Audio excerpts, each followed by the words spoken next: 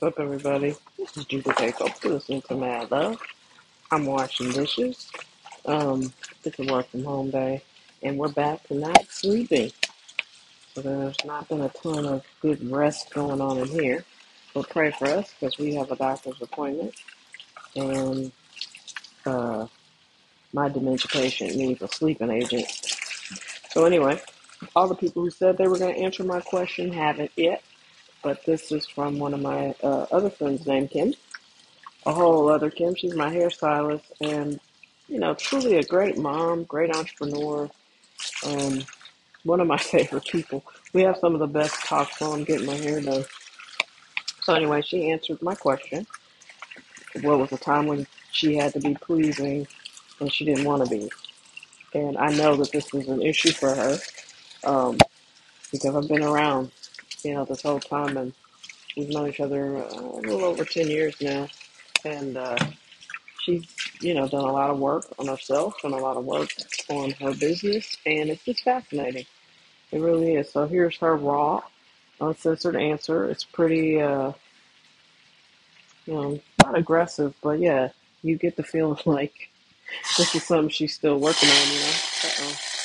I heated up my coffee and it is scalding hot. So anyway, I hope you guys enjoy this episode. Thank you for listening. And if you want to send in your answer, I'm still accepting audio messages. It's mostly aimed at women, but I'm sure there's a man who decided that there was something that he didn't want to do, but he had to pretend he wanted to do it. I bet men do that more than they would admit.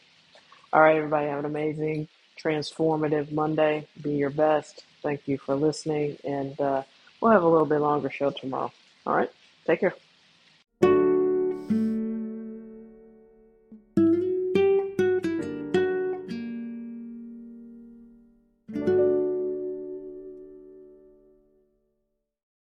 Good morning. So, yeah, it was a time when I had to be pleasing and nice, and I didn't want to.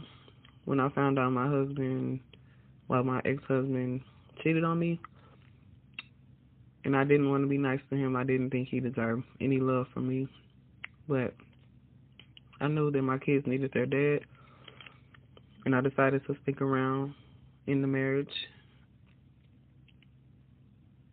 until I got to a point where it was just too toxic, and I just ended up leaving. Also, just because I stuck around and dealt with things that I didn't want to deal with, I still had to be nice to him, and it had to come from a genuine place, so I had to do a lot of work on myself in order to do that, and I couldn't do it without the help of the good Lord. So praise God for God.